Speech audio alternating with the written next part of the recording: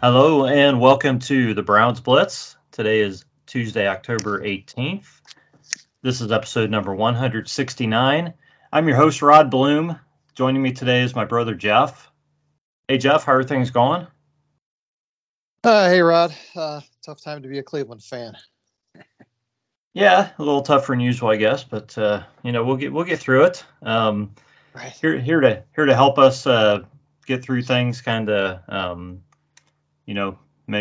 hopefully make our lives a little bit more enjoyable tonight. And no pressure, John. Is great. John Suchan. Follow John at John Suchan, which is cool that you got that before anybody else did. John is a writer for King James Gospel, Dog Pound Daily, and Cleveland Sports Talk, and he also does the Johnny Cleveland podcast. So, yep. How are you, John? How's things going? Oh, I'm great. Well, not great. I'm sad, and it's a tough day after the Guardians go down to those hated Yankees. But yeah, and we've had some tough times with the Brownies. But thank you for having me on your show. This is great to be back. I think, did we do this back in January or February? I think maybe the last time I was looking at Skype. It's been 9 months, so wow, it probably works out to about January. I was thinking when I asked him, I have a hard time keeping track of how often people are on, and I'm thinking, I can't remember when it was. Yeah, well, I'd feel silly if it was like a month ago, and I look at it's been 9 months. Well, Rod, thanks for having me on. You guys are a wealth of knowledge. I love following you guys on social media platforms, and it's always fun to read your thoughts. So thanks for having me on. Absolutely. We appreciate you coming on and talking, and for anybody that's not checking your stuff out, Jeff, who did they used to call him? John may know this. Who they used to call like the busiest man in show business or something like that. John is like the busiest writer in Cleveland sports, I believe, because he is putting stuff out constantly. Yeah, I would call him prolific, but that would probably be an understatement. I've kind of slowed down actually in the last week and a half. It seems like I don't.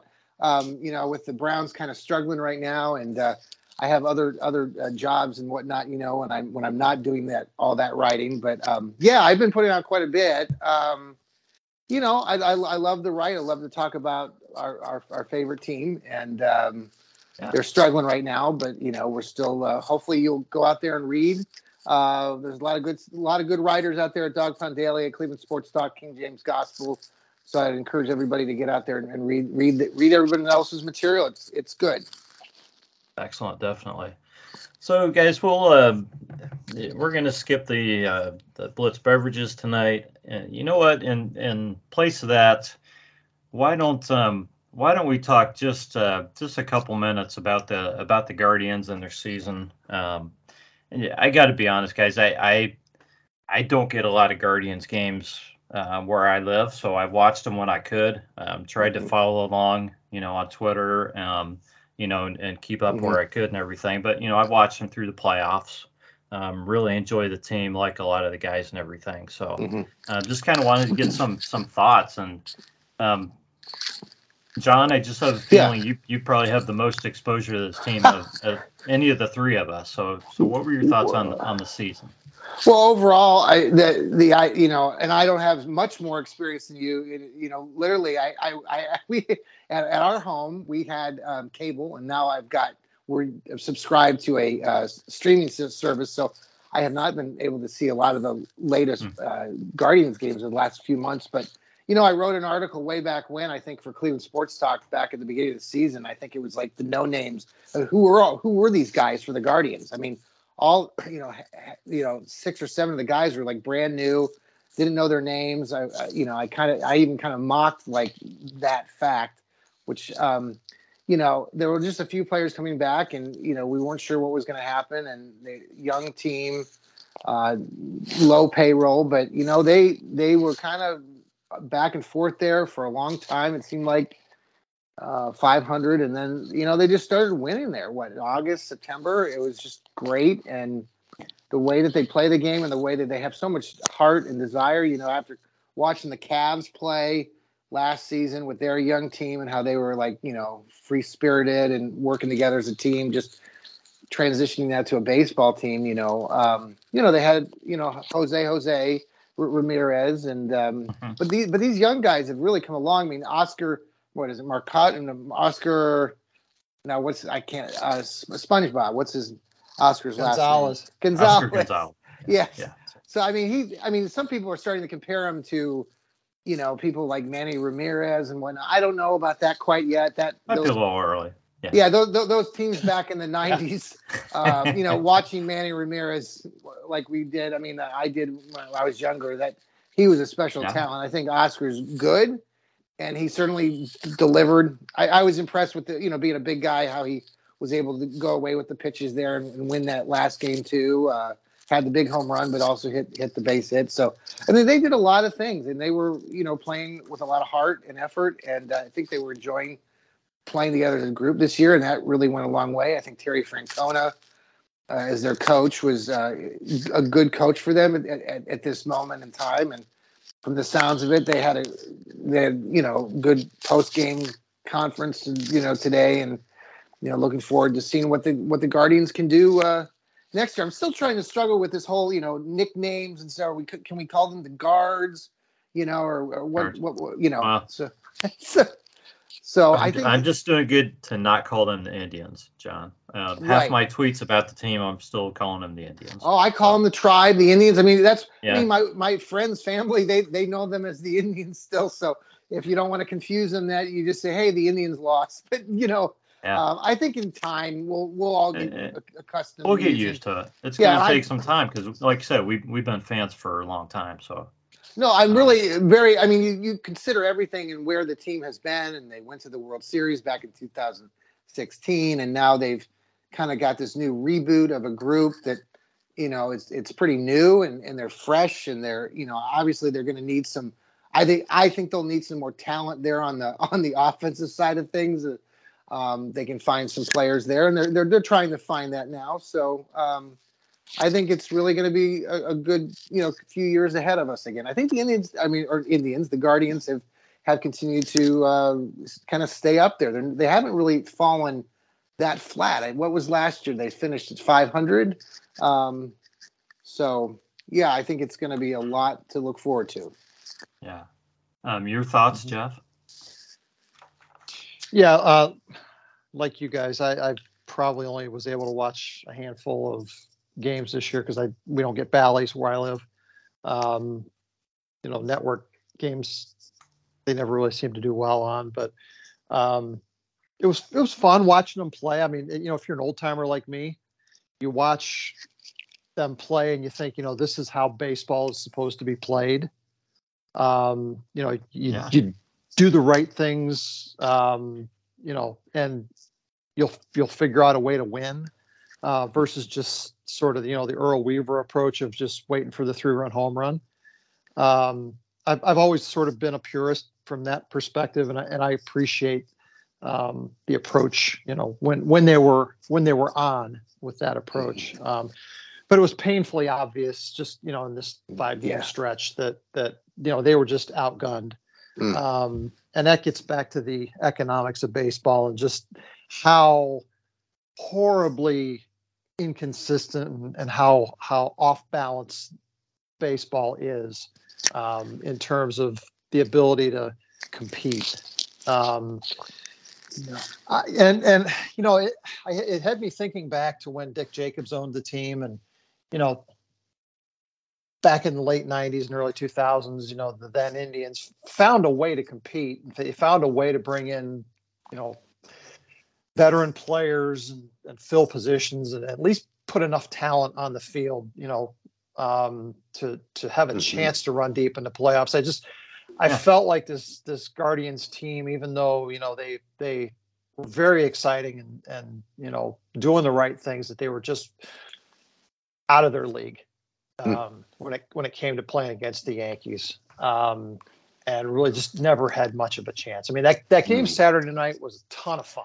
Watching them come back from down, but realistically, this series could have been over really quickly. Aside from that, it just shows you the incongruity and the economics of baseball and how it just really favors certain teams. And that's something that they need to figure out how to fix. Yeah, I agree with both of you guys. I mean, just comparing the two teams, I mean, you can just tell the Indians have so many guys out there just playing for their defense, that would not be starting for other teams. Right. And it shows because the Indians are so good on defense. Okay. And that's great. And it goes with their great pitching. And it's great. They play such good defense. They run the bases well. They make contact. They don't strike out. They take, some of them anyways, take walks. Like Jeff said, it's fundamental baseball. It's the way baseball used to be, 30, 50 years ago, whatever.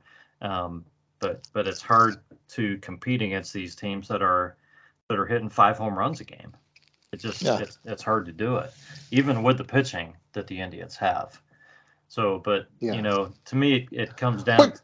What really strikes me about this team is the way they do the fundamentals and the way that they up until today, anyways, they never seem like they're out of a game, and that their ability to come back in games. They came back in how many games, down the stretch? They won a lot. So many. What was it, 30 or 40 plus games coming from behind, and that's pretty impressive.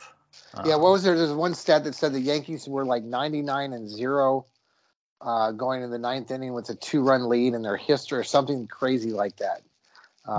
Until the Guardians came back and won the other night. I honestly, I'll tell you the truth. I mean, I went to bed and woke up that I was shocked to see that they came back and won how they did. So that was a great victory for them in that game 3. Yeah.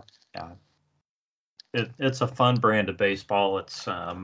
You were just waiting for them to break out the bat. That's what you were hoping, that maybe one of those games.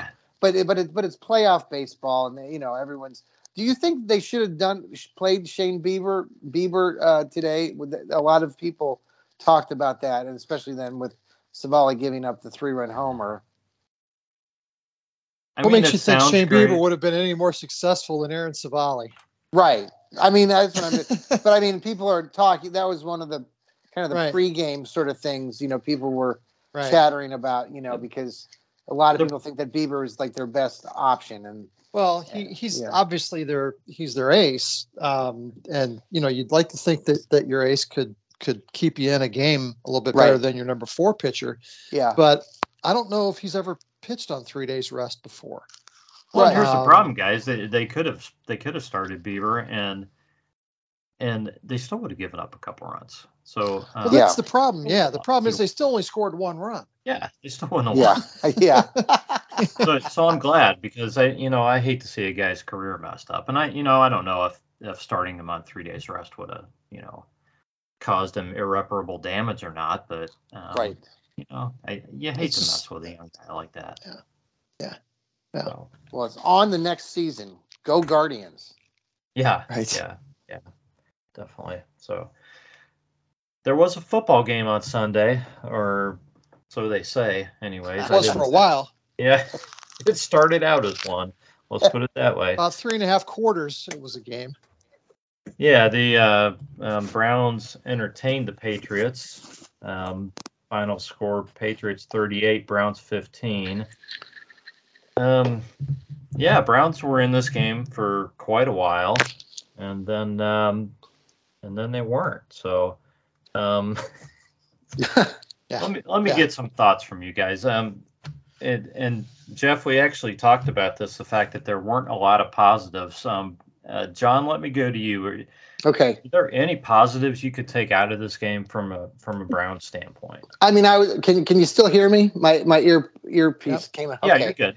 Okay. Yep. I thought Cade York, made some amends. I mean, he's obviously rookie. There's a lot of pressure after making that winning kick back when they played Carolina, and then I think, what did he hit 3 of them yesterday or Sunday?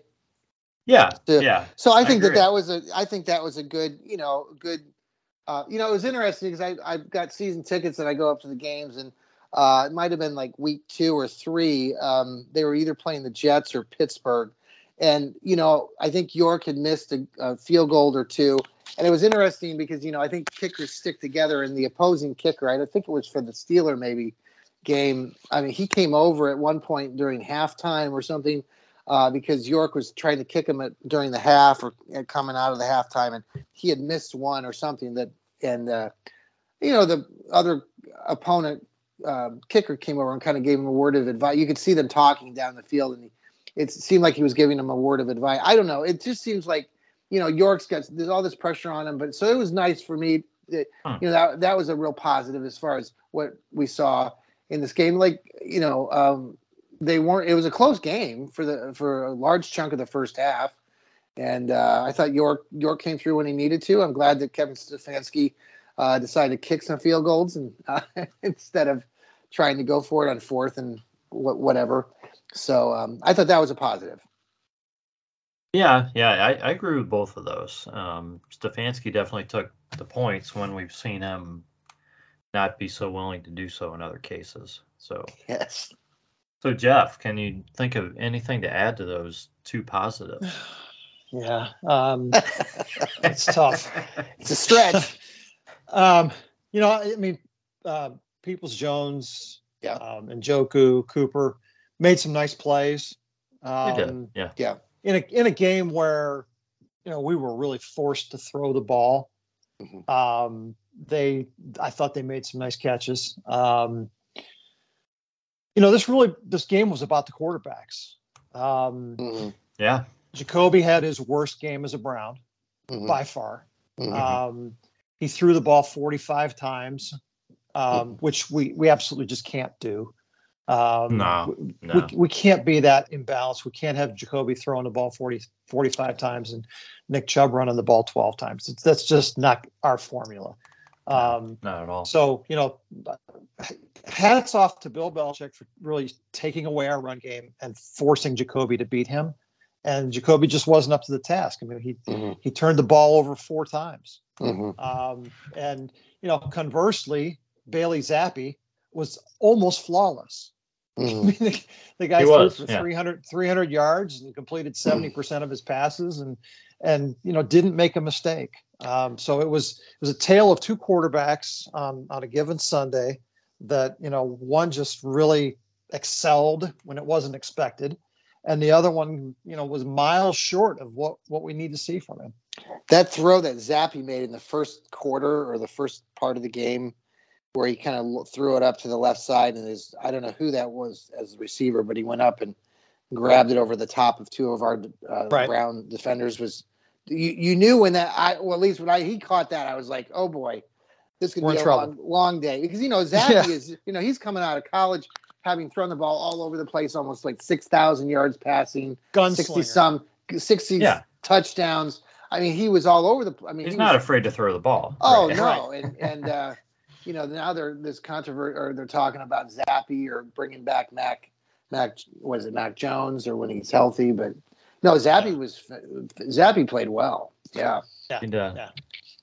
Something that was interesting to me, guys, just looking at the stats, 45 combined completions in this game, and there was not a receiver with more than 4 catches in this game. Really spread around. Pats had 5 guys with 4 catches, and the Browns had 2 guys with 4 catches. I'm wondering, everyone's zoning in on, or earmarking, Amari Cooper and taking that away. He did catch 4 passes or 3 passes in this game? 4 for 44 and a touchdown. He had a couple of those games where he got over 100 yards, so people thought, they were, but Belichick and they really zoned in on him. But you wonder how that's going to progress as the season goes on. You didn't see a lot of emotion. At least I didn't see it through the TV. It seemed like a lot of the play. I mean, obviously Cooper keeps his emotions low to begin with, but you didn't see a lot of energy. It didn't seem like throughout the game. Obviously, as the game went on, it seemed like frustrations were settling in. But It would have been nice to see. I guess that's something I haven't been seeing. I don't know what you guys are seeing on your end, but it certainly seems like there's something awry. Yeah, well, let's talk about that because that's something I saw a lot of on Twitter is people talking about players not caring and players, quitting on the coach and all this stuff. So Jeff, how much can we gauge this by watching a game and seeing effort and emotion on the football field? Well, here's where I think that comes from, Rod. We talked a little bit before we started recording that this game was really close until the last 6 minutes. The Browns were only down 3 points at halftime. They were in the game despite the turnovers. With about 6 minutes left, they were only down 9 points. They went for the onside kick, which is, as we know, not a high percentage play, but they came close to converting the onside kick. Yeah. Even though they didn't, the defense came out, got the stop, forced the New England punt. Okay, and now we're under 6 minutes left, and Chester Rogers fumbles the punt return. And at that point, I think, the wind just kind of went out of everybody's sails. It's like, oh, geez, everything has gone wrong for us today. Now this. And really, I think it went off the rails from there. Then the Patriots scored a couple more touchdowns, and it just got uglier and uglier. And that's what, as a fan, that's what you remember. You don't remember that it was close with 6 minutes to go, and that they might have had a chance to come back and win. You look at 38-15, and you think it was a blowout. Right. I mean, and it really wasn't. Yeah, it really wasn't. Yeah. And the defense, until those last 6 minutes, the defense played well enough to keep us in the game. Sure, they blew some coverages again. There were some absolutely horrible plays, but they got the stop when we needed it. They gave us a chance in the fourth quarter, and the fumble punt to me that just took the wind out of everybody's sails. And that's the story of this game is we had a quarterback who was off, who was really struggling all day. It's like it's like a pitcher that doesn't have his best stuff that day. Okay, and he's trying to fight his way through it. And we had to, we shifted the game plan to make him throw even more, which is not what he's good at. And just couldn't get the run game going. You know what? We came up against a coach who has our number. And absolutely. He's got a lot of people's number. I mean, you know what? I mean, losing to probably the greatest head coach in the history of the NFL is not a sin. No, and that's twice now in the last, you think about it, like last year they lost 45-7. And then, obviously the score is it was closer in this game, like you were saying, until the end. But still, people are going to see that score. And, so there were two games there that, really New England does have our number. And Belichick really does. Can we just walk away and say, yay, we did better than last year? Yeah. Yeah. Well, you remember last year how we win that first drive of the game? I don't know if you remember. The Browns went down and Baker Mayfield. It was a long drive. They scored a touchdown. They went up 7-0, and then boom, everything just flipped. Yeah. So last year was completely humiliating because New England did nothing but run the ball the entire game. Yeah. And the Browns couldn't stop it. Didn't their QB have like 7 passing attempts in that game? Oh, something ridiculous like that. Yeah. Now, they ran it every time, and the Browns could not stop it, and they end up scoring like. So when your strength is the run, and like you're saying earlier, how Jeff, they took away the Browns, what they do best. I've had when they have 10 guys on the line, or they crowd the line and they're going to take.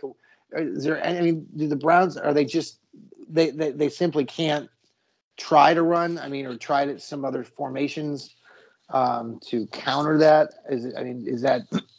I guess that's I guess like, the only thing I have an issue with, John, is that I thought they were throwing the ball vertically a little bit too much in those situations. Yeah. Yeah. And so they were completing some of those. I mean, I think some of those were not the type of plays that we're typically counting on for our offense, right? We're a little bit outside of our comfort zone, throwing the ball 25, 30 yards, right? Right. And they should have probably focused more on, the higher percentage stuff. Okay. But if that wasn't there either, then you got to go with what's there, right? And I think the New England defense just did a really good job of taking away what we're good at. Yeah. That's what great coaches do. Well, and he's worked with Brissett. I mean, they drafted him back in 2016 or. Well, yeah. I mean, if Belichick doesn't know how to beat Jacoby Brissett, who does? Right. Yeah. Right. Yeah. I was kind of confused by how often they went to Farrell Brown over Njoku, but maybe they were taking Njoku out of the game. I mean, he had 3 catches. I don't think he had many more targets than that. It was one of those days offensively where nothing worked. It led to turnovers, and it was just offensively they were just a mess. It started out with interceptions, and then all of a sudden nobody could catch the football. Wasn't it that third play of the game that they threw? He threw the interception. He rolled right and then threw that pass. He wasn't set. He just Again, it's something that Jacoby's not good at. Okay, no. I mean that's not what we want him doing. We don't want him impersonating Baker Mayfield and improvising on the rollout. So doesn't Stefanski had nothing behind that throw? But doesn't Stefanski have a role in that? I mean, if he's called, why is he making that play call? Or is that an option within the play call that Brissett decided to go with? I mean, because doesn't Stefanski by now know that Brissett can't do that or make that play? Well, you would like to believe Brissett still has his progressions that he's working through, and he's making a decision on where he's actually throwing the ball. But right, you don't know sure how many options he has. Nobody was more disappointed in that play than Kevin Stefanski in watching Jacoby roll out and try to make that throw. If you watched his eyes on the sidelines, he was like, what the fuck? It's like, that's not what we want to do as an offense. Okay? Right. Yeah. But it kind of, when Jacoby has a hard time completing things and they're not running the ball well, you ask him to start improvising. That's just not going to work. That's not his game, and that's not what we want to play. Okay, but we just couldn't. The pace was horrible. I mean, he would take his drop and go through his reads, and it was like, okay, nothing's here. Now what do I do? It's like when our offense is working, it's happening with pace. The ball's coming out. That's true of pretty much any NFL offense, right? But it just wasn't there. There was no pace at all. Jeff, there was that play. There was another example of that later in the first half, and I know the radio guys of the Browns broadcast were talking about this after the game. When they got that 4th down and 1, the Browns offense ran up to the line, but the offensive players weren't in a good set position like they normally are. And Brissett tried the quarterback sneak, and he didn't make it. They've had a lot of success with that, but the radio guys said that it seemed almost like the offensive linemen and the offense for the Browns was more discombobulated than normal, and that they should have got no push. Yeah. Right. Yeah. And talking about that play, John, I'm sorry to interrupt, but watching that replay. And Jacoby made that a little bit. I mean, he made it a little bit past the line, and they spotted that ball, horribly. I would have challenged that spot. I don't know if they would have given it to him or not, but did they need a full yard on that play? Because I mean, even with him not getting much, I still thought he had the first down. Yeah, I did too. Well, I was glad that they went with that play call, but then you go back and you look at it, it just seemed rushed, and there wasn't a lot of pace. Like you were mentioning earlier. I agree. Yeah. He did not have the usual, what do you want to call it? I mean, so then the opening question: or the drive that are they usually gets. pressing? Is everybody just pressing now because they're not winning? There's, and people are talking about it. Yeah, I mean, getting back to your original question, Rod. Is it the players, not wanting to play for their coach? Is it, guys backbiting each other and all the usual dramatic, stuff that we're used to with this team? I didn't see a lot of that. What I see is guys just still missing assignments. Mm-hmm. Grant Delpit just not knowing where he's supposed to be. Jacob Phillips just kind of getting lost in traffic. I mean, it seems like every week it's still the same thing. It's certain guys just not understanding what they're looking at and not being where they're supposed to be. Go ahead. It's frustrating for everybody. Yeah. It is. Particularly the guys who are where they're supposed to be, because now they're trying to cover for those guys. It reminds me of Andrew Zendejo running around back there trying to cover for everybody, Right. And then everybody complaining he's not covering for everybody. Right. But yeah, I mean, it was frustrating because the Browns actually did a decent job against the run in this game, especially early. So you're thinking, man, the defense looks like it's coming around, and then they couldn't stop the pass, and then all of a sudden they couldn't tackle anybody, and it just fell apart. Mm. Well, they did make an adjustment on that side. Taki got a lot more snaps this week, and JOK got a lot fewer snaps. He did that, 40%, I think, yeah. Yeah, and that was specifically designed to stop getting gashed up the middle, and there was a lot less of that. Mm. So it helped. Definitely. Well, they got something there. They just need to, figure out the what was supposed to be our strength, and that's the secondary. And I mean, I think you really have to credit New England in this game, their receivers and their quarterback, because on most plays the coverage was pretty darn good. Their guys were just making the catches. Emerson, he gave up a lot of catches, and he was on guys. Yes, he was. He wasn't playing poorly at all. But, he's done well. I like his game. At least he's. It seems like he's putting forth, even if he's beat on a play, he's not quitting. So. Right. Yeah, I think he's definitely a great find.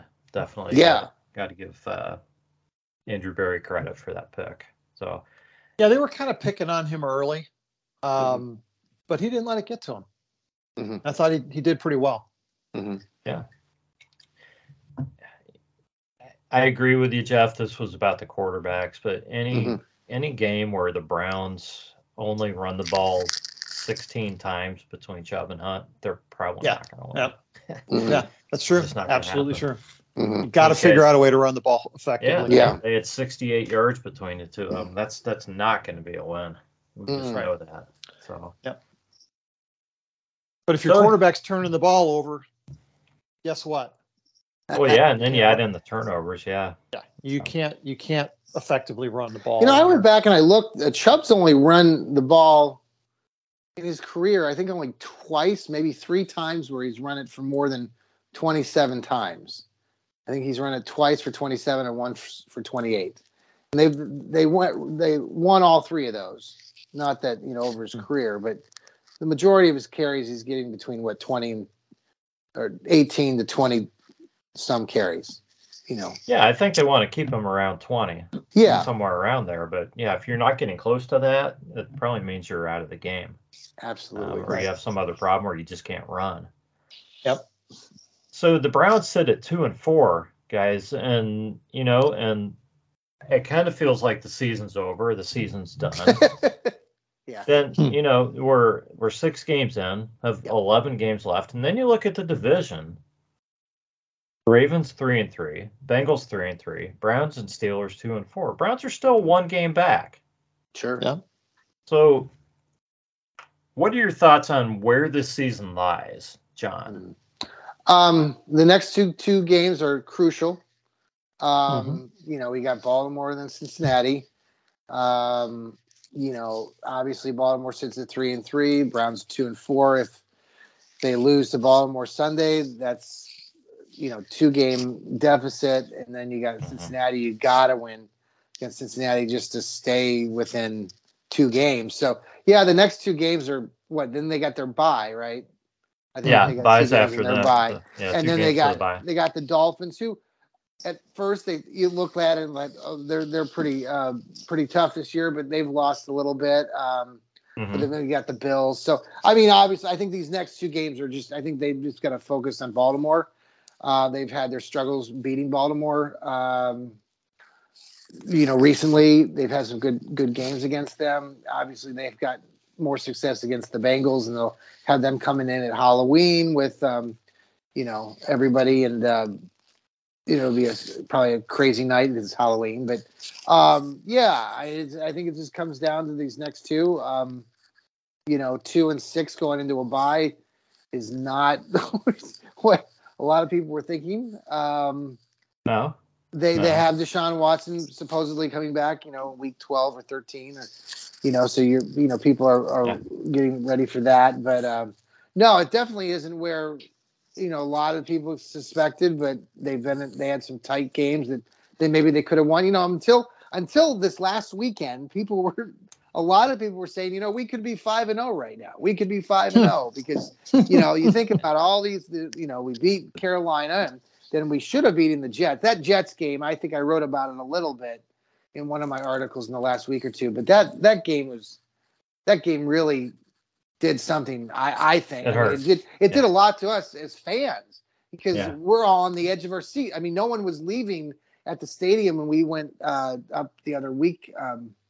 I don't know which game it was, but we were all holding our breath, making sure that we would beat I think it was the Steelers, right, on that Thursday night game. Anyway. Yeah. Well, they've all been close. Yeah. Yeah. So I mean that really. So yeah, the next 2 are crucial. Who knows? Baltimore has had some leads and late in their games, and they've messed that up. And Lamar Jackson has not been a steady leader in the late stages. I think last week they said he threw an interception. He had a fumble late in that game that they lost. So I think there are 2 teams that are not doing very well at the moment, and we'll see how it all shakes out. If Stefanski can somehow get some, buy-in from his players, and you can get Jacoby Brissett to just kind of calm down and make some better decisions and manage the game like he has been pretty well, I think the Browns have a really good shot on Sunday.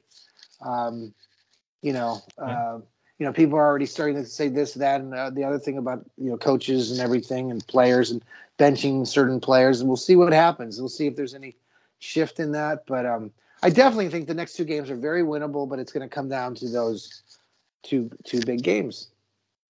Yeah, I mean, the Ravens just lost to the Giants by 4, beat the Bengals by 2, lost to the Bills by 3. Before that, they put a beating on the Pats, 37-26. But that's been several weeks ago. So, so Jeff, where do you see the season right now? Any differently? I think John's right. These next couple games are pivotal. I mean, we really talked a long time ago about the path this season was going to be by winning the division. So you've got to take care of the games in your division. I think we match up well with our divisional opponents. They're not perfect teams. They're flawed as well. So yeah, this next stretch is pretty important. Hopefully we got the willies out of our system this week, and we can get back to playing the way we're supposed to play. And keep the game close, and Rod, we were at the Baltimore game last year in Baltimore, thanks to Jeremy. Oh, cool. And we turned the ball over 4 times in that game, and we still almost had a chance, right? So because LeVar or Lamar turned the ball over 4 times. Lamar turned it over 4 He times. did. He still Like lost. Yeah. Yeah, and so Which is unthinkable. I think he's we doing match that up this well. year. Yeah. We're built to stop his game plan. Okay, so if we can execute like the Patriots executed against us, I think we have a good chance.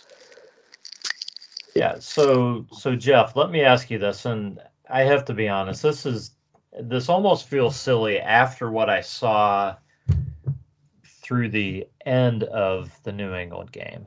But would you give any consideration to making a quarterback change at this point for the Browns and going to Josh Dobbs in this game?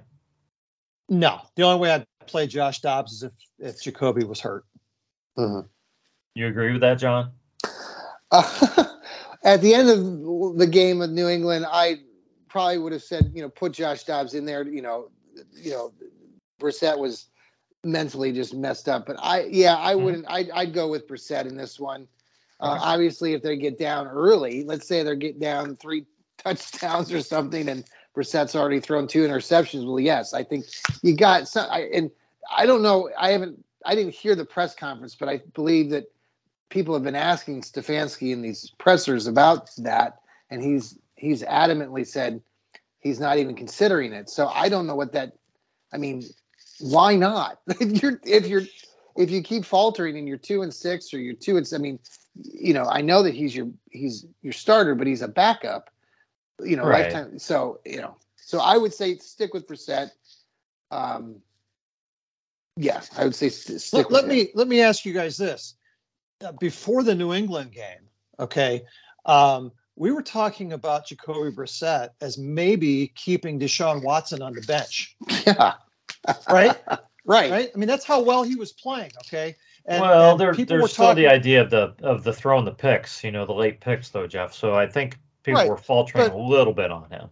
But even so, I mean, in the first 5 games, I think everybody felt like Jacoby Brissett was exceeding their expectations and playing some of his best football. Right. Yeah. Oh, I agree. Now all of a sudden he has one bad game, and that's now our expectation of him. Well, what are we going to believe? Are we going to believe the 5 games we saw, or are we going to believe the 1 game we saw? Right.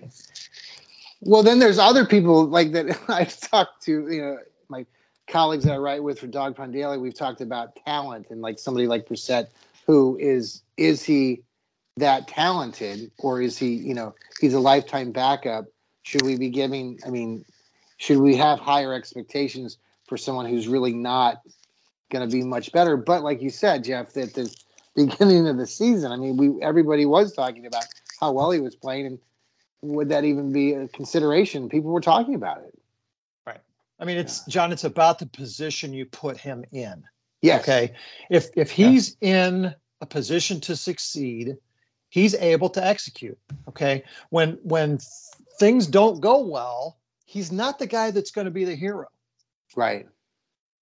And we've needed that in a couple of those games in those late situations because of our defense faltering late, and then you're asking him to come in and be the hero, and he threw a couple picks in those last drives that kind of set people talking about. Then, he's messed that up. And then obviously this last game, he threw 3 interceptions after he'd just thrown 3 in the previous 5 games or something. Okay. Right. I was I would stick with Jacoby Brissett too. I just I was a little bit confused that Stefanski didn't put Josh Dobbs in just to finish up that Pats game. Right. And not to create a quarterback controversy or anything, but just no. Pull Jacoby off. It's like, man, you've tried today. It's just not your day. We're done here. Just let Josh finish this thing up. We'll get you back out there next week. Exactly. And just the whole idea that he left him out there to finish that whole game. It's very apparent that Jacoby Brissett's not coming off the field unless he's injured. He's going to play. Didn't we have this sort of issue with Baker Mayfield a year ago? I mean, it's like, as far as it's a little bit, just in the sense that Stefanski, Baker was injured, and then, why didn't he put in the backup? I don't know. It just seems like. Well, the most popular player in Cleveland is always the backup quarterback, John. That's true. Very good. Yeah. Very good point. Very good point. I like Josh Dobbs. I don't honestly think there's any reason to believe that he would be performing better overall than Jacoby Brissett at this point. Right. I think it's good to know that he's there if he's needed. But yeah, Jacoby's been pretty good. He's been a lot better than what I expected. I thought the offense was gonna really take, that we'd be lucky if they were any better than last season, and they have been. So I think you got to give him credit, and we're just gonna have to roll with him through these 11 games. Mm-hmm. Yep. I mean, the offense has been averaging a good solid amount of points, 25, 26 points up until this last game, and it's enough to win most of the games. If we didn't have a defense that was like Swiss cheese, a lot of times, but it's all the parts of the team need to come together and play better. Cade York made those field goals, but then we botched the punt, and then we couldn't get the onside kick either, which was just a circumstance that no one could predict was going to happen. But yeah, there's nothing you can do about that. Yeah. So I tell you guys what. I guess I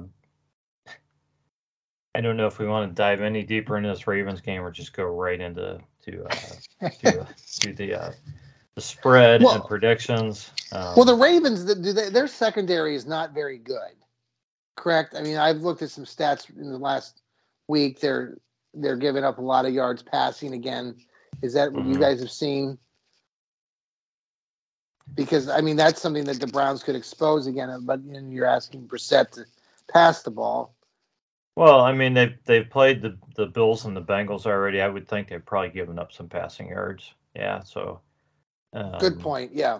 I'll be honest with you. I did not look at their stats because anymore, John, it seems like the stats really don't mean a damn thing. Well, that's going into these games. Not from week to week. No, you're right.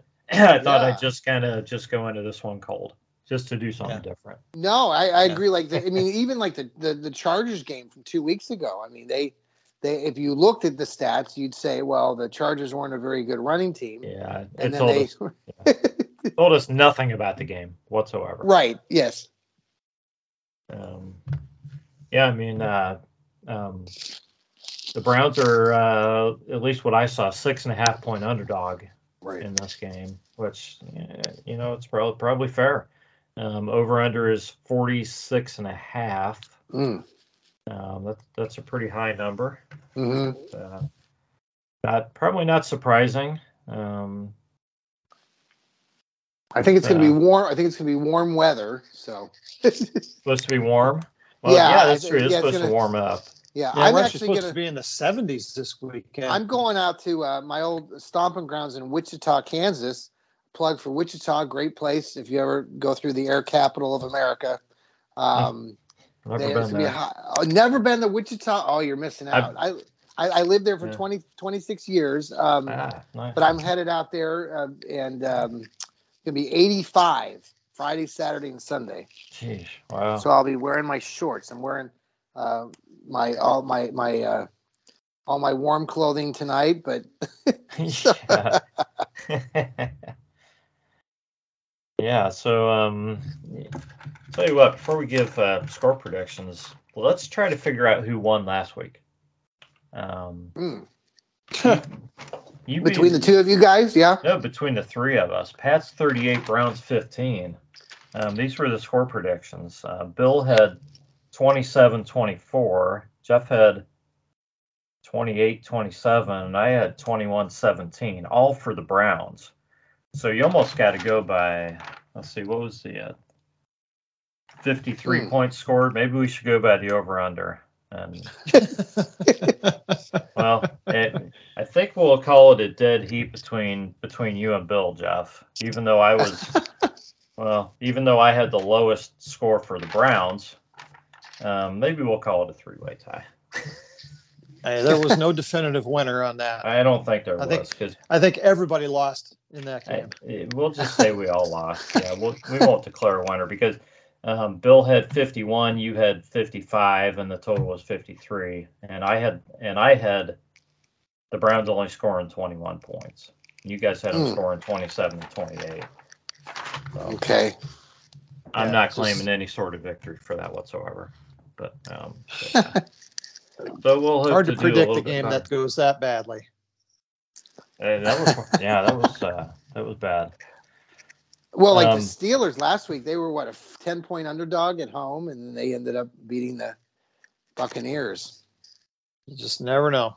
You never know. You never know. Not at all. Well, if you guys are ready, we'll give some score predictions. Then I've got a second round of problem solution. Need more time if you guys are game. Oh, cool. Okay. All right. So, John, you're the guest. You get to throw your score out first, and I have not written one down yet, so I'm going to try to. All right, I'm going to go under the 40. What was it? 46 something. 46.5. Okay, I'm going to go under that, and my final score will be 24 Browns, 22 Ravens. I believe we did that twice last year, so I'll go with Browns 24, Ravens 22. You believe we went under last year? No, I'm saying twice last year we scored those identical points. I think we go. That's what I'm going basing on. Okay, gotcha. I believe so. You're under by half a point. Yeah. Under by a half. Under by a half. Jeez. Jeff. All right. Well, I'm thinking real hard here. So I've sworn off the under. So okay. I'm gonna have to figure out how to make this an over, even though I don't think you can be like there's gonna be a lot of scoring in this game. But so I'm gonna go Browns 28, Ravens 24. Okay. I'm gonna go a little higher than you, John. Just to get me to the over. Yeah. This is like this is like the Price is Right. You know, when they all line up. Right. And they right. Get their numbers. I'm gonna go $1. All right. $1. Yeah, I'll take $1. Yeah. Yeah. Jeff's got 52 points. Yeah, I don't think there's going to be that many points scored. But I don't either. Yeah, I don't know. If I could wedge myself between you guys, then we'd all be wrong. So I don't know. I don't want to take the under, but I don't know if I believe the Browns are going to score that many points in this game. But they have up until now. I mean, last week was kind of like, last week. Yes. I mean, if you just get rid of last week's game and just, the other 5 games, they were scoring that. Now, they did benefit in one game from a defensive score. In one, I think was it the Jets game or the Carolina game? They scored. There's not been as many of those as we would have expected. No, and that goes back to the whole idea of this fundamentals and the talent. And I'm so frustrated watching these young players that I don't know. I understand the Browns coaches are probably teaching them how to strip the ball, but I just don't. But then there's a lack of tackling. I mean, the guy for the New England bounces off 2 of our guys. Was it Delpit and somebody else, and goes for another 40 yards on the field because nobody wants to wrap and tackle. Yep. Yeah. Well, guys, I don't really feel this right now, but I think I will by Sunday. I think the Browns are going to run the football. I think Nick Chubb will have a big day. I get the Browns winning 30-21.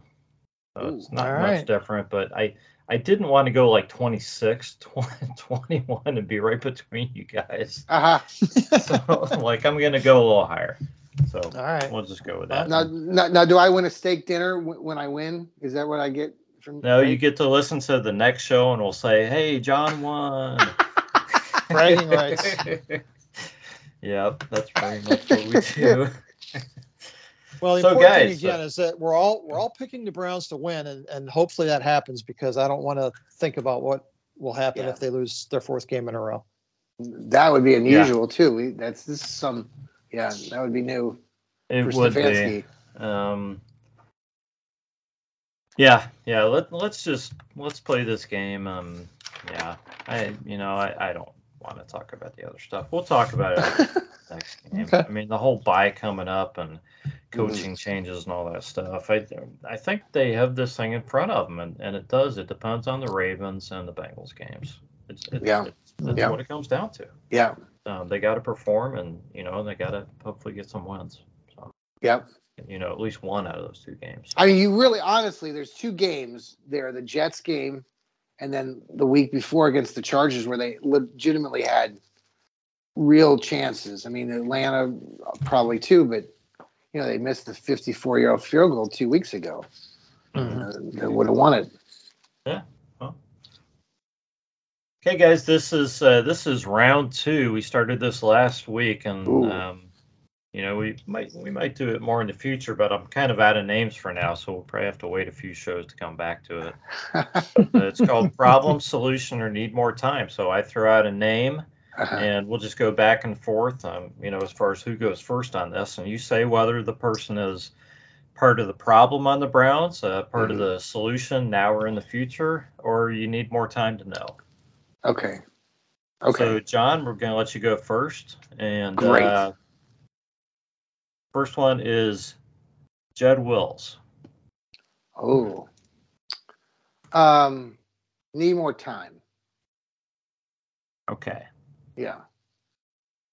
Jeff? Yeah. I'll just let you. I'm just gonna go with solution. I think he's fine. I'm not worried about him. Yeah. Okay. Say he's in year what? What year is this? 3? 3. 3. I mean, he's getting to the point pretty soon where you got to know. Pretty quickly, but you got to know by next year. I think he's fine. Okay. I apologize for some of these because I just had to come up with names, so it's not quite as interesting as the first show, but one did a little bit anyway. So Jeff, Kareem Hunt.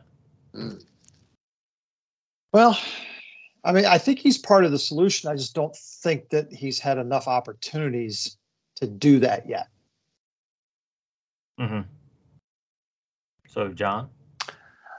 I think he's I think he's a problem.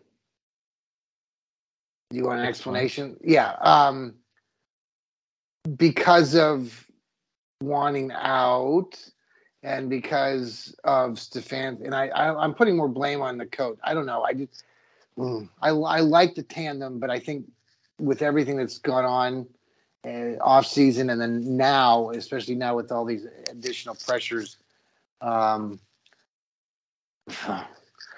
don't know. I'm going to say problem just because I think you can't have two backs of the high quality they are. I mean, I think Hunt's a really good back. He's a little bit different type of back than Chubb.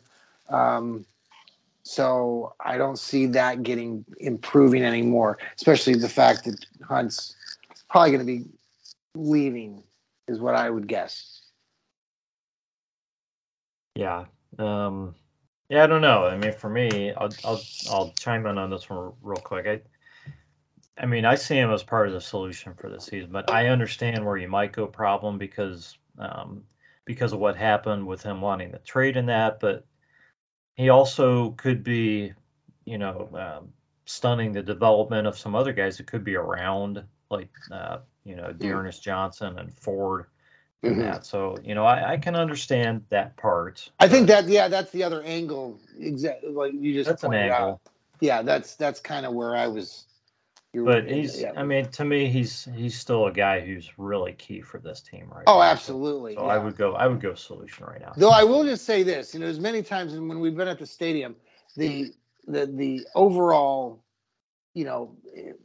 people, at least that I've been surrounded by, are frustrated when you throw it. You just had Chubb do this really nice series. They score a touchdown, and then Stefanski puts him on the sideline, Chubb, and then brings in Hunt. This balancing act is just, for some of us, it's frustrating. And then certain situations, you've got Hunt down there and goal line situations and not Chubb. So there's just a lot of various opinions. It goes back to the discussion I think we had last week as far as Chubb's carries and the pace he's on for the season and that. So I kind of have to just trust Stefanski and the team on that. Yeah. That Chubb is not going to be overworked and Yeah. cut into his career. So I think we're going to John first on this one. Yeah. Okay. Lightning rod. I'm ready. Anthony Schwartz. Problem. They should have cut him 3 weeks ago. I'm sorry. I'm sure he's a great guy, but he's going to do absolutely nothing for this team. And I know he has speed, but they need to move on. So I think he's a problem. I think the wide receiver room continues to be a problem. They haven't addressed it. I don't believe, through drafts and what they've done. They got David Bell in the draft, which I think he could potentially be. I thought at this point in the season that he would have had done more. David Bell. Anthony Schwartz just is a problem, to me. Jeff. I'm going to go needs more time. Okay. I think, he's here to take the top off the other team's defense. And to do that, you have to be able to throw the ball to him. Okay. And that's just not in our game plan right now. So I think, when we get Deshaun Watson back, it will be. Yeah. And I want to see what happens to the offense when DW's back. Okay. And we can make the throws that we can't make right now. I'm with you, Jeff, because right now, it's pretty much Cooper and DPJ are getting almost all of the wide receiver targets. So yes. We really don't even, wide receiver 3, David Bell or it's Anthony Schwartz on an end around or something like that, occasionally. So I think that changes when Watson comes back, and that's when you find out. So okay. New to the team, Jeff, Pharaoh Brown, your impressions? I thought he played well this week. He's a good fit for our system. He's been here before. He's a local kid. Right. He's got good size, and he caught the ball. So, hey, we've been looking for that productive. He graduated from Brush High School, actually. Oh, really? He went to Brush? Wow. Yeah. And he was with the Browns 2 or 3 seasons ago for a while. Yeah. So he should know what's going on here, and being able to step in, the first week I thought was great, and we've been looking for that productive third tight end. So I'm happy to see him here. Yeah. So you're going solution, Jeff? Well, for his role, I think he's a solution for the third tight end. For now, I don't expect him to supplant David Njoku as the starter anytime soon. No, I understand. You agree with that, John? I do. Yeah. I guess then the question for me is, like, Harrison Bryant obviously has had 3. He's in his third season. He's had some good, consistent numbers the first 2 seasons. So, any chance that Pharaoh Brown, Jeff, do you think he would substitute for Harrison? I mean, is he that good? Could he overtake him? I kind of doubt that, John. Yeah. Okay. I mean, they both are bit players. Yeah, of this I know everybody was asking when he was catching the ball, Pharaoh Brown, like, who's this guy? Who's number 84? Oh, that's the new guy. Like my dad was asking, like, it's not Webster Slaughter, it's Pharaoh Brown. So that's all right. Yeah, so I think it's solution. Yeah. Okay. How about Jordan Elliott, John? Jordan Elliott, man. So, gosh, he's in his 3rd year or 4th year, maybe. His 3rd year. I think he's in his 3rd year too. And I mean, there was I think he had a sack. He's had 1 sack maybe this year, but hasn't done a lot of other stuff or defense, pass rush or run defense has been, blown up. I would say, I'm going to say he's part of the problem.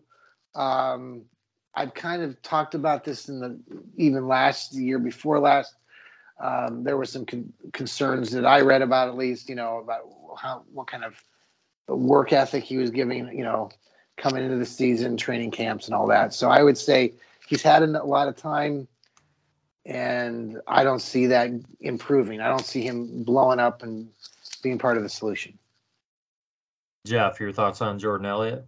Yeah, I couldn't agree more. The Achilles heel of our defense is the middle, and Jordan Elliott, by this point in time, should be taking some of that pressure off of Miles, and it's not happening. I mean, he's just getting blown up.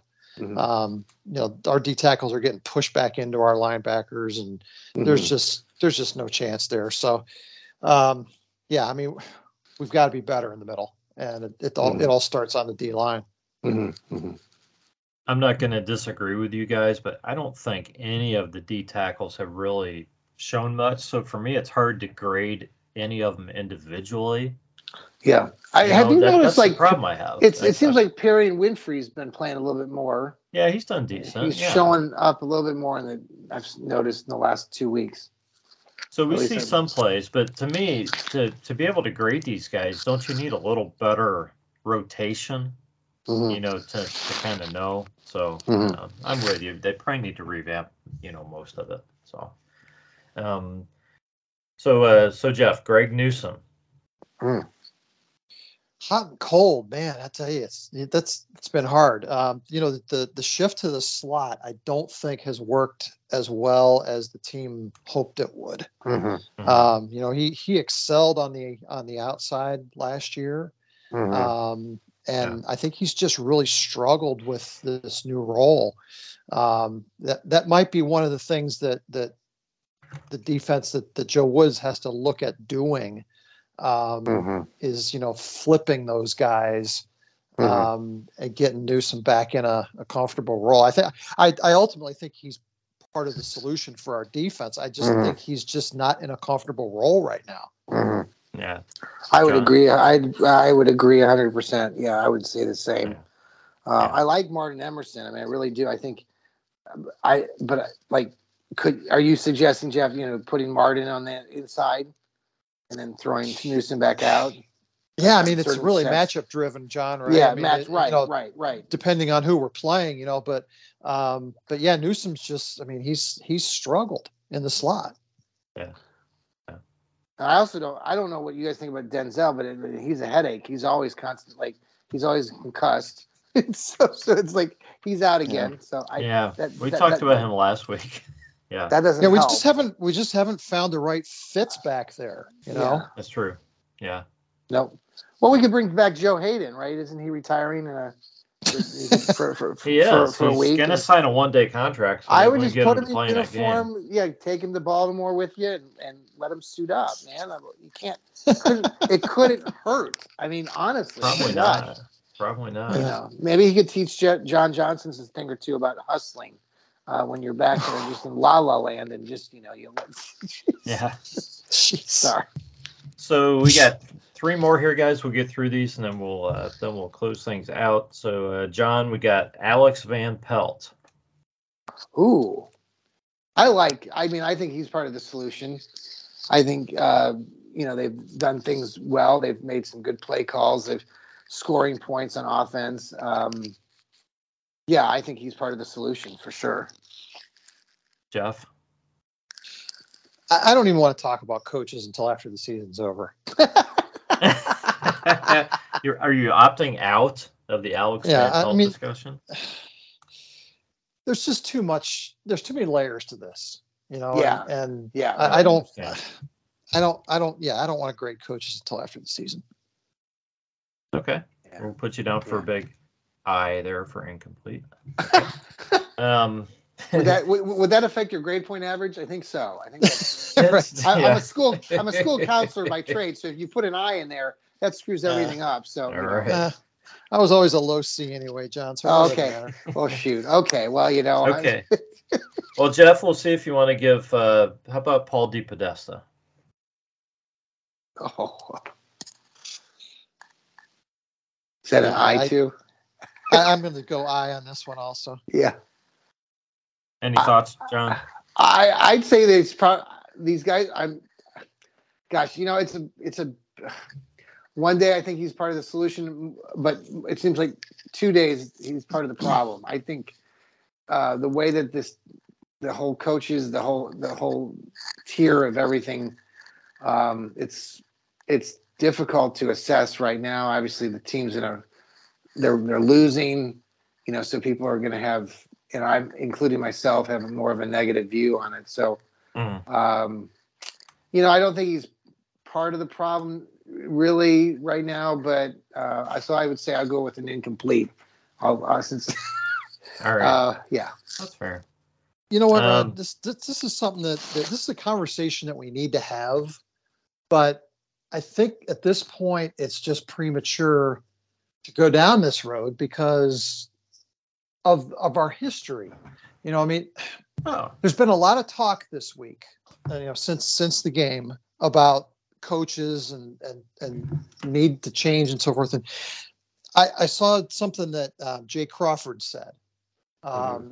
He called Kevin Stefanski. He said he's a good seed in bad soil. Yeah. Okay, which is he talking like more the whole framework of the organization for years? This goes back to the organizational dysfunction. Right. That we have beat this to death over the last 4 or 5 years. Okay. And finally at this point, we're starting to feel like, hey, we've got the right people in place and we're headed in the right direction, and we got, good decisions being made and so forth. And this just gets regurgitated again. And it's like it's this cloud that this organization can't get out from under, and I don't think that comes from the organization. I think there's certainly is some culpability on the part of ownership for sort of establishing that that precedent that that they're going to be quick with the trigger and so forth. Yeah. Okay. But I think this comes from the fan base. Yeah. And the media. Yeah. I really do. I mean, I think there's just a loser mentality that permeates everybody. That's very interesting. The reason, and I just want to chime in while you're saying that, because one of the kids that writes for Cleveland Sports Talk actually wrote an article, I think yesterday or today, forget his last name, first name's Mason, but he wrote about what you're talking about, but he's talking about the dysfunction of the organization. But I like your point, and maybe this point makes more sense to at least myself because I'm older, what you're talking about as far as the fan. I'm letting you finish. I'm sorry. Yeah, that's fine. That's fine. Like I said, I'm not really ready to have this conversation yet because I don't want to do it based on one bad game. Okay. I still think this is a talented roster. I think it's a qualified coaching staff. I think we have a lot of rounds in the chamber still. That we just need to figure a few things out. And, that's really what this season is about. Okay. Changing from, a major commitment to a number one draft choice at quarterback to a new guy coming in at the end of the season and leading us into next year and adopting a whole new persona, a new image for our offense, trying to get things sorted out on deep. There's going to be plenty of conversations in the off season about, do we have the right people, in various positions. Okay. But all this conversation during the season and, from week to week, and the peaks and valleys based on, how the individual, okay, it's just ridiculous. I mean, it puts us back in that same dysfunction category that we've ridden for, seems like decades now. Okay. Let's get over that loser mentality and let's figure out how to fix this damn thing for once. And I don't think you do that by jerking the rug out from underneath people. That hasn't worked. We've tried it over and over and over and over again. Okay. So let's fix this damn thing for once. I got to be honest. When I put these guys on the list, I thought you guys would pretty much say they were part of the solution. I really wasn't looking to rip these guys because I'm a continuity guy, you know. Yeah. I believe exactly in what Jeff's saying. I think that if the Browns fired Stefanski after this year and Bill Belichick retired from the Patriots and came in as Cleveland's coach next season, and the Browns started off 2-3, everybody would be ready to fire him. Yep. They would. First of all, they would be pissed because he's the guy who cut Bernie, which I understand. They wouldn't want him here anyways. But then if the Browns started off with any kind of a losing record, they'd be like, "This was a mistake. He's done. So do you think he doesn't know how to coach anymore? Like even with the talent, let's talk like quarterbacks. Like this, I mean, I've seen conversations in the last couple of days about, well, if Patrick Mahomes or Tom Brady came to the Browns, we'd still be like, this gets back to your whole thing, Jeff, about loser mentality. I mean, we would be losing with these guys, right? And if we brought a talent like that, it would somehow all of what we're talking about lead to the Browns still being piss poor because, we're the Browns. I think we would still find some reason to want to fire somebody. Yeah. Because that's our knee-jerk reaction, right? That's right. The only thing we really have done well is be bad. So we keep going back to our same playbook. Yeah. I mean, I listen to Mike Tomlin, who I don't like very much because he's a Steeler, but I actually listened to him the other day, and for the first time as a Browns fan, I listened to him and the way that he talked about his team and the outside pressures from media and everything. It was very interesting to me. And I try not to listen to him very much because he's the Steeler coach, but he made a lot of sense. And the Steelers obviously are an example of a franchise that they don't make changes. They stick continuity. With yeah. 3 head coaches in my lifetime. Yes. Yeah. Now they haven't won a lot of championships recently. I think they always have a winning record, almost always. Right. Exactly. They're always in it. Right. So, you talk to some Steeler fans and, my ones that are Steeler fans now and that they will talk about that. And anyway, I just thought it was the first time, don't tell anybody that's listening, that I actually thought that Tomlin had made some sense. I'll probably say a bunch of mean things about him weeks from now. But by the way, the Steeler fans that I know all hate him. They all want him fired. Right. Yes. Yeah. But it is really unique. I mean, you think like 3, like you said, 3 coaches in your lifetime. I mean, they just don't make those changes, and the continuity does make sense. And maybe it's not just Browns fans, Jeff. Maybe it's society now. People want, people want they want gratification now. But the people, Browns fans are what I know. So Browns fans live week to week. So they go by what happened in this game. That's how they're feeling right now. Browns got beat, badly. Somebody should lose their job right this now. Is a crappy week, crappy weather.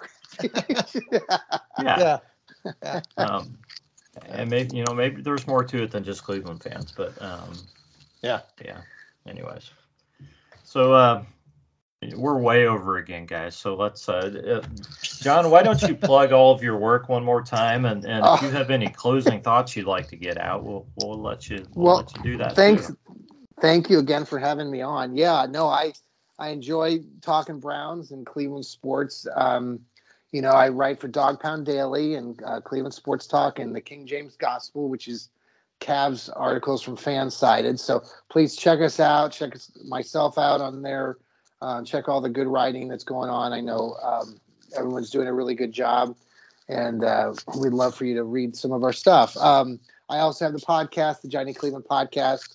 Got to get back to I got to have you guys on my podcast. I haven't been doing a lot of them recently. So when we do one of these, we'll have you on. And but yeah, it's great. I enjoy the writing. Appreciate you guys having me on tonight. I think the Browns are just I think they're in a spiraling foul. It'd be very interesting to see what happens this next game. I'm interested if what we see, come Sunday, because fans are getting frustrated, but you want that continuity, and I'd love for the coaches to, I think Stefanski's a good coach, and I think a lot of his staff are good, but we'll see what happens. So, yeah, thank you. Absolutely. Jeff, closing thoughts? Yeah, I know it's frustrating, but this team is trending upward. Doesn't mean it's always going to be upward. There's going to be some peaks and valleys still. There's going to be some resets, okay? But this team is trending upward, and they're going to give you a championship eventually, okay? But they don't owe you. In my they don't lifetime, owe in your you a lifetime? damn thing. They don't owe you a damn thing. Yeah. Okay. Get away from this self-entitled attitude that if this team doesn't win, they need to fire somebody because they owe me a winner. They don't owe you a damn thing. Enjoy the games every week. Stop living and dying with them, and know that they are going to get better. One more thing, can I add to that too? Just because I'm going out to Wichita this weekend, and one of my favorite things, Jeff, Rod, is when I go out there. The Browns backers. I was the president of the backers club out there in Wichita for several years, and so one of my favorite things I'm going to do on Sunday, we're going to meet up again at the sports bar there. So looking forward to meeting up with all my former Browns fans out there. So it's a loyal fan base that we have. Give them all our best, John. I will. Sounds great. Appreciate it. And Rod, keep up the good work with your writing too. I always enjoy reading what you got coming out next. You're always talking about how you're writing something. So, yeah, I'm gonna try to get back to that someday. I haven't written much lately, but yeah, I will probably do something before too long. So, thanks for saying so. You're welcome. We appreciate everybody listening. This has been the Browns Blitz, and we will catch you next time.